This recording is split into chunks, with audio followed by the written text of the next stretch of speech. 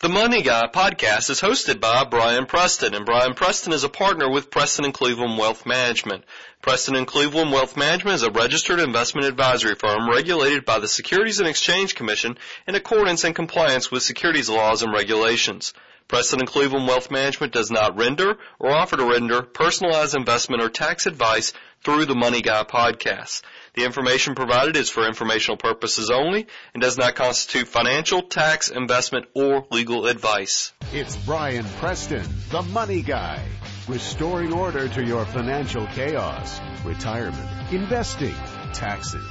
You've got financial questions, he's got financial answers. It's Brian Preston, the Money Guy. January 10th, 2007, we're back. I know I've missed you guys. It's been over a month now since we did the last podcast, and we've had a lot go on. I hope everybody had a great holiday season, a good Christmas, and they're back and refreshed and have all those New Year's resolutions working for them. On that token, let me tell you that note about what we're doing today. We are actually going to talk about what to learn from 2006 and how we can apply that to 2007 to make money. We are going to do some pontificating about what's going to happen in 2007 with the economy as well as your investment assets, but then we're also going to get into how each of the asset classes did last year, because I think there's a lot to learn from what happened in 2006. Before we go into the financial chaos topic, because remember, the whole purpose of the Money Guy podcast, for all the new listeners that have jumped on and got brand new iPods for Christmas, is that we are here to restore order to your financial chaos. We are into our second year. That is right. We are past our first year anniversary of doing the podcast show, and it has been extremely more successful than I ever could have realized, and I have thoroughly enjoyed being and bringing these topics and financial chaos topics to you to better your financial life, to help you make better decisions. Because remember, the best type of client and investment person is a person that's educated and understands what all their options are, and that's what we're here to do for you. I wanted to get into, before we got into the financial chaos topic, everybody's probably got New Year's resolutions. And one of the things that I bought for my wife for Christmas, because I bought her, I have the iPod video that I've had now for, over a year, and I've really loved the thing. It's become really one of my best tools and life-changing events things, because what it has done next to Netflix and PayTrust and my bill pay services, my iPod goes with me everywhere. When I get in the car, I have, in my car, I have a CD changer built into the dash. I have never used the CD changer because since I have an iPod, why would you want a 6-disc CD changer when I literally have thousands and thousands of songs tied right into my iPod? So it's changed my life. So I wanted my wife to jump in to this new revolution and get into the iPod generation. So I bought her one of those bright pink second generation iPod Nanos. She loves it, and I also got her to go with it because I'm a gadget guy, and I think she would have had no desire to buy this, but I couldn't help myself. I bought her one of those Nike iPod sports kits, and I have put this thing to use. I love this thing because me and my wife are able to share her iPod Nano, because unfortunately these things do not work with the video iPods. So don't go waste your money. If you go spend the $30 on these Nike iPod sports kits, they will not work with the video iPods or the older iPods. They're only set up for the flash drive memory type iPods, which are the Nanos. So, but if you have a Nano, these things are tremendous for $30 because you can go register on the Nike website, and then every time you do a run, it uploads your information up there to let you set goals, also to see how your pace has been. It also graphs how you sped up and slowed down throughout the whole workout, and it's incredible. And they even make holders that will hold. You don't have to go buy the expensive Nike shoes either. That's a big fallacy out there. They make some holders. And I'm going to put some links on the Money Guy website. It's money-guy.com website, so that you can go buy those items directly from the Money Guy store, because I think that much of it, and we're buying that through Amazon. I also am a big fan of, they have some sports music that you can download that's actually workouts, where you have like a coach that comes in and gives you advice on how to do the treadmill and how to speed up, slow down. And they have a good one. I looked at them all, and the only one I really liked because of the mix of music was OK Go. Those are the guys that did the treadmill video that was so popular last year.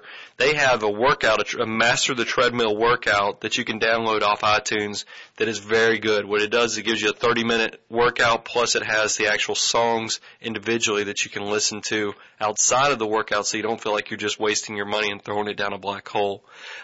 If you want the free option, I've got, I'm going to give a plug for another podcast that's out there that's tremendous. It's the Podrunner podcast. You can get that from iTunes as well, and that's run by DJ Steve Boy.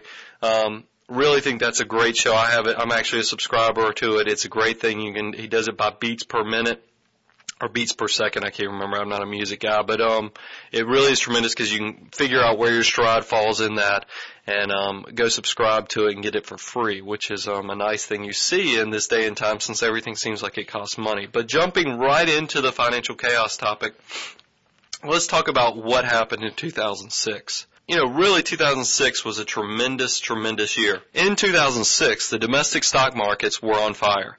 Let's talk about the thing that was very interesting about that, though, was that actually the first part of 2006 was pretty flat, as everyone really tried to figure out what the Federal Reserve was going to do with interest rates.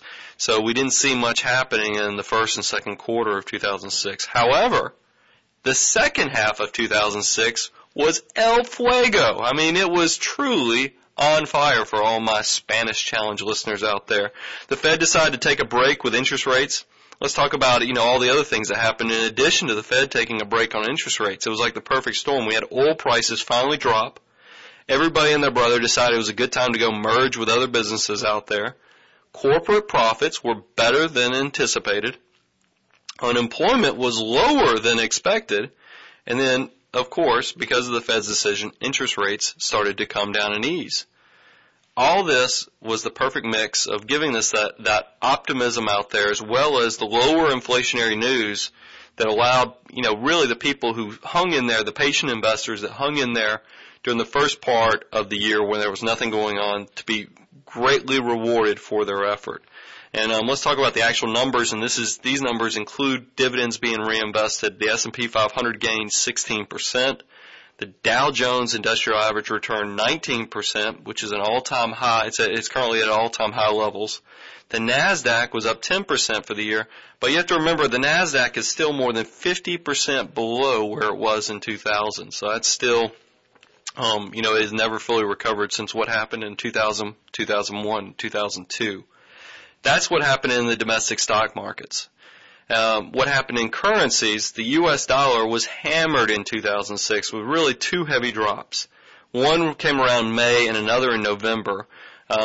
These drops were attributed really to countries trying to spread out their foreign exchange holdings. They're doing no different than what you and I do. They were diversifying their holdings.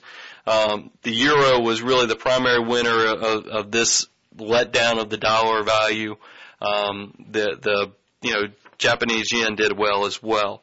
If you look at commodities and natural resources, gold had a great run in 2006, hitting a peak of about $750 an ounce back in May, but it settled down by the end of the year right below $600.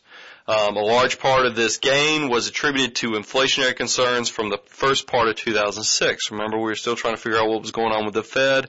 It also seemed like things were coming out of that hurricane season of 2005. It just seemed like everything, all natural resources, were getting to be more expensive. Lumber, concrete, oil, gas, it didn't matter. It seemed like everything was the cost of everything was going up and up and up, and then you saw that in construction costs as well. Also within commodities, oil surged to nearly $80 a barrel when there was that big problem that went down in Lebanon and between Lebanon and Israel over the kidnapped soldiers. So that was a big deal that caused the price of oil to go up to near $80 a barrel. But since that hot spot kind of settled down, oil has dropped down to below $55 a barrel. And we'll talk about what that means for you in 2007 as well. And then the big thing, and I already kind of hinted at this, the big also surprise for 2006 was the weather. If you think about the weather, there were so many predictions from weather experts that there were going to be 9 or more hurricanes, including at least 5 with roof-lifting winds of 111 to 130 miles per hour winds, that they would batter both the Caribbean as well as the U.S. coastlines this fall. But, and this data is coming from Fairweather Friends, July 10th, 2006, where some of these predictions were made. But if you go and look at actually what happened in 2006, the hurricane season pretty much was a dud. It was one of the mildest of all times, with really just 5 storms, and none of which really made landfall in the United States. So we have many blessings from that nobody had the challenges we had in 2005 with that hurricane season we had that. So really the weather was kind of very mundane and didn't cause any problems in 2006, and we've kind of seen that carry over with this mild winter that we're having so far at the end of 2006 as well as the start of 2007, unless you're out there in Colorado and some of those other areas. But, if you look at what's going on over here on the East Coast, golf courses are open, it seems like, year-round now. I know it's not uncommon that, especially down here in the Southeast, that it has been 70 degrees on most Saturdays and Sundays, where you can go out there in short-sleeve shirts and go play a round of golf, which is just unbelievable when you think about we're in January. So how can we take these things that I just mentioned to you, what can we learn from them and use in 2007? First, I want to give you a word of caution. I start to get nervous when you get the mainstream media, meaning the evening news, the Today Show that you watch in the morning, when they start covering the stock market, it scares me a little bit. It concerns me that when you start to attract the attention of the media, it's not a good indicator for the financial markets, when you've got the average investor being told how good the opportunities are out there in the marketplace. As many of you are aware, there are financial rewards for being a contrarian. You always need to be thinking about what you can do that is outside of what the masses are doing, because that's where the opportunity lies. But there are rewards for being a contrarian and moving away from the actions of the masses. You do not want to do what everybody else is doing. Remember, typically, you want to be heading into the building when everybody else is headed for the exits. Vice versa, when everybody's trying to get into an investment, you need to start considering looking at the exits to make sure that you're not going to be left holding the bag if things get ugly in certain asset classes. And then let's also remember what the Oracle from Omaha, that's Mr. Warren Buffett himself, the new charitable Warren Buffett, as we learned in 2006, said back in his 2005 Berkshire Hathaway annual report. He said, investors should try to be fearful when others are greedy, and greedy only when others are fearful. Let me read that to you one more time. Investors should try to be fearful when others are greedy, and greedy only when others are fearful. Because remember, the stock market, as well as the global marketplace, and this is most marketplaces out there, really, in the short term, are driven by emotions. There's that fear and greed. Fear is what causes you to sell at the wrong time, and that greed causes you to buy at the worst times. So you have to take into control your emotions and then always be looking for the opportunity to do the opposite of what the masses are doing. Now that I've kind of scared you with that I'm nervous because of the financial attention, I will tell you I do think that there still is enough pessimism out there in the marketplace to not be overly concerned and still feel that there's an opportunity in 2007. Let's talk about the good things we've got still going into 2007. First, tax rates still do remain low. Monetary policies not too tight, meaning that you can still get a loan pretty easily at the bank if you've got a growing business or if you're trying to buy a house. Even though they have tightened up from where they were at the heyday, it's still not too hard to get money.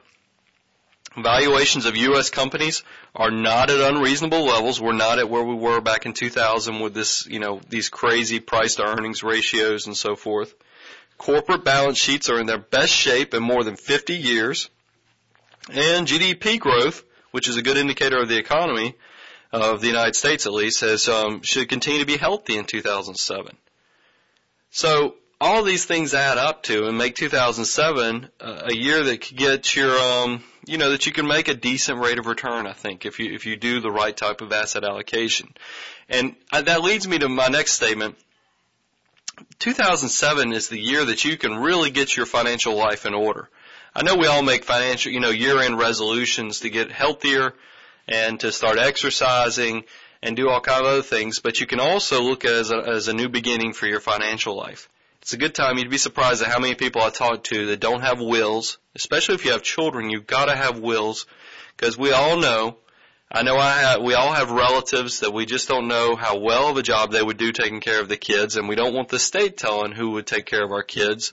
So you want to make sure you have a will that makes your wishes known as to what you should do. You should also consider 2007 the year that you can make sure that your life insurance is in order. And the fact, and remember, I don't sell life insurance. I'm not an insurance agent or anything like that, but I do think insurance can be used as a tool to make sure that you can replace income. If you're the breadwinner, or you're at least the support breadwinner, meaning that your income still would be greatly missed, and it'd be hard to pay mortgages, be hard to pay education costs, be hard to pay for food and clothing for your family, then you need life insurance to replace some of your income. And you can go out and buy some term insurance and really cover that. And we'll cover this in greater detail in some upcoming future financial chaos topics.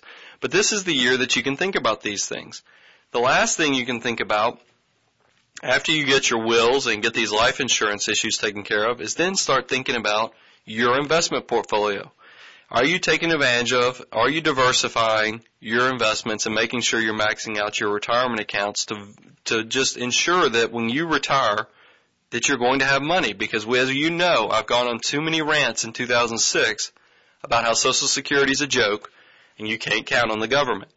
So make sure you have your financial house in order so that you can take advantage of these things. Let's, since I am kind of a nerdy accountant, let's get into the numbers a little bit. When you look at the numbers of what I just explained to you about what happened with the dollar dropping, the opportunities being in international equities and so forth, you'll see that really I think that you're going to see some opportunities in 2007 is in the multinational corporations. These are the big boys. These are the guys that are household names that have not just operations in the United States but also operations throughout the world. And according to Barron's, the publication Barron's, the following companies could take advantage of the dollar's 10% value decrease and the slowing U.S. economy coming in the future years with their foreign operations. And let me give you an example of some of these companies that have their revenue coming from outside the United States. Intel receives 85% of its revenue from outside the United States. Most people don't realize that. Also, Coca-Cola has 71% coming from outside. McDonald's, 66%. IBM, 62%.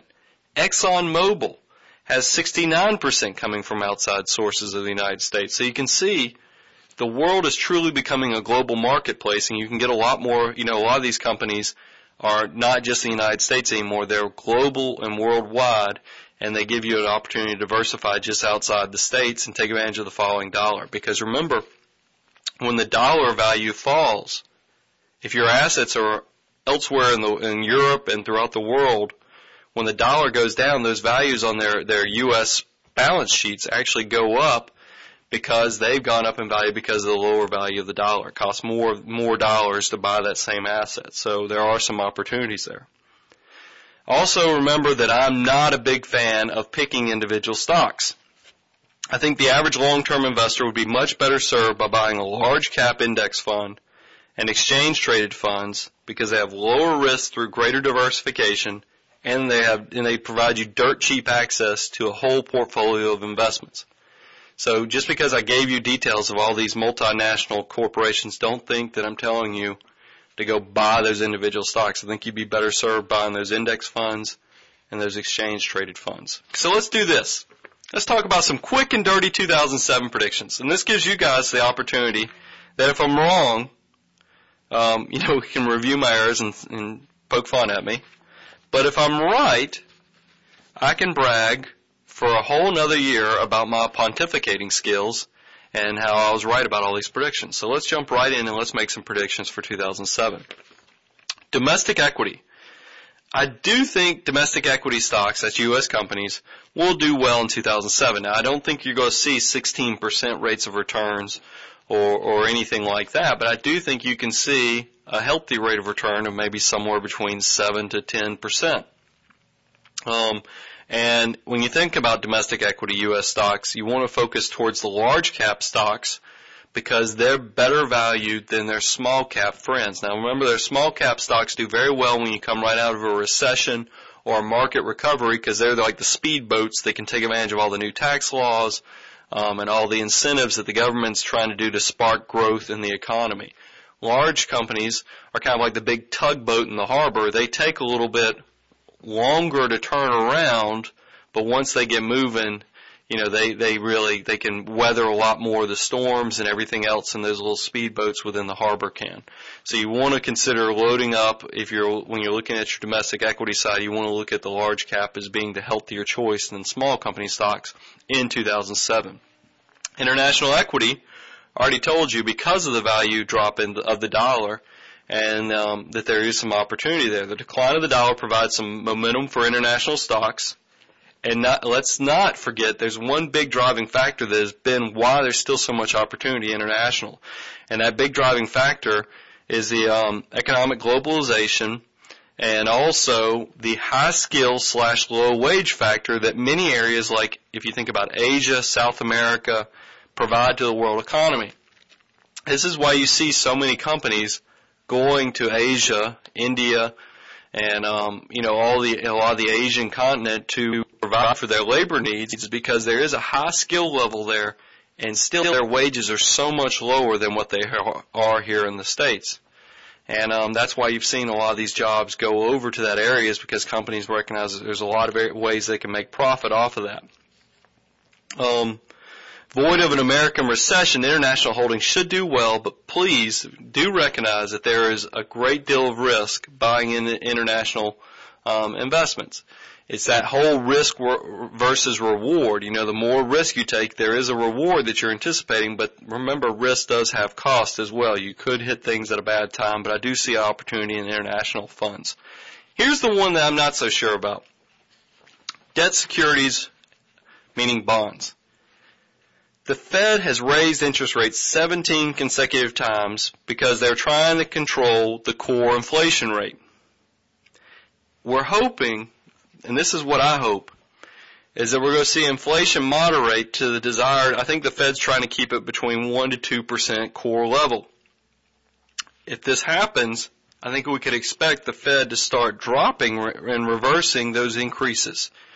But there's been some things coming out in the economy that make me wonder if this is going to happen. And you ask yourself, before I get into this sidebar, why do we care if the Fed starts lowering rates? Well, remember, if you're a bond investor, if you own existing bonds that were issued at a higher rate, once they start dropping those interest rates, you make your bonds actually appreciate, just like stocks appreciate. They actually go up in value if interest rates do start to drop. So that's why you're interested to know if the Fed starts dropping interest rates. But the thing that concerns me, there are a few things. If you start talking about employment numbers have been better than expected, and also employment wage numbers have been growing better than anticipated as well. And these things can cause some inflationary concern. And then you have to, that we've had a change at the of the Congress of the United States, both at the House and the Senate levels, and there's been talk of there's going to be a new minimum wage bill. These things, raising the minimum wage, also can cause inflationary pressures, because you think about it, even though you're increasing minimum wage, really what that's going to do is cause most employers to have to increase their wages for their other employees, plus you're going to have a lot of your goods going to go up in value, because it does cause some inflationary pressure. So know that these things do not bode well for some of this, and that's what concerns me, is because if you do get into inflation and we don't get the Fed to drop interest rates a little bit, we kind of lose the Goldilocks type of marketplace that we want to stay in. And what do I mean when I say the Goldilocks marketplace? What I mean by that is that the perfect type of market for making money in investments is the Goldilocks marketplace, where it's not too hot but not too cold. And what you want there is you want that nice optimistic feeling from your investors that there's still opportunity, there's growth opportunity out there, but you don't want the feeling that it's overheating because of either inflation out there, or because of this irrational exuberance that we had back earlier. So you want to keep things, as I mentioned, not so hot, but not so cold, just right. And that's when I say the Goldilocks type of marketplace. And if we start to see inflation peek its head out, it not only will impact bonds, but you'll see it impact domestic equity, international equity, and everything else I've talked about here. So that's the only thing that I'm really nervous about, besides obviously the outside things like terrorism and you never can worry those world events. You can prepare for them, but you just don't know, and we just have to look at the market from an analytical standpoint and make a prediction. When you talk about where I'm also looking for opportunity is hedge funds. Hedge funds make money by using the inefficiencies of the investment marketplace. Their returns have been kind of positive the last few years, but they still have trailed the broad marketplace. And that's okay, because that's to be expected, because hedge funds have the added flexibility of making money not only when stock markets go up, but they can sell investments that they believe are not valued properly and make money when the stock market goes down as well. Because there is some risk of the economy will slow down or have some volatility, I'm going to use hedge funds this year for my clients' portfolios, just like their name implies, to kind of hedge my bets to protect me in case the economy does slow down and we're wrong about some of these other predictions. Real estate. Valuations on real estate, especially REITs, are still sky high. I've been calling for a pullback on this asset class for the last 2 years, and yet somehow they can still continue to outperform. I'm going to go ahead and make another call, even though it's fallen on deaf ears for the last 2-3 years on the values of real estate. I'm going to make another call that need to be careful with investing in REITs in 2007. Their historic valuations are at all-time high prices right now. I'd be very apprehensive about it, where I have been putting a little bit of money, and I say a little, I mean just a tenth, a tiny little bit is in some of the international real estate. Commodities, I think the recent drop in oil probably in the prices of barrels of oil is probably short-lived. There's just too many volatile things going on in the world marketplace that, that I don't think prices can stay settled. Oil demand will also be up in 2007, and supply could be tighter. I mean, let's face it, where do we get our oil from? We get it from the Middle East, which is controlled by OPEC. You also have Venezuela, which is not a big friend of the States. And then if you've seen in the press recently, Russia's been, as a big producer, has been kind of cutting off the supply to Europe a little bit. So there are some things to be concerned about with the supply of oil out there that could impact the price. And we are trading below, right around 55 to right below $55 a barrel for a barrel of oil, and I think there's some opportunity there. But you do need to be careful. When I say there's opportunity, don't go bet the farm, house, or anything else, because this asset class is super volatile. And that's probably a good time for me to tell you, I'm going to go into diversification and asset allocation with the next financial chaos topic, and kind of help you know how to do some allocations with your portfolio, why you need to consider, the domestic equity funds as your core anchor, especially the large cap side. But we'll get into that next financial chaos topic. But I do want to thank you so much for making 2006 just a tremendous year for me. As always, please go to our website, money-guy.com. You can subscribe to our newsletter that's coming, that comes and updates to your email directly as soon as we do a new show. And you can check out some of this this exercise stuff that I talked about to help you keep your resolution to get healthier and make 2007 the year that you really do everything you want to on your financial life, as well as maybe your personal life with getting in shape. So until the next financial chaos topic, may God bless you with good health, wealth, family, and friends. This is Brian. I'll talk to you in another week or two.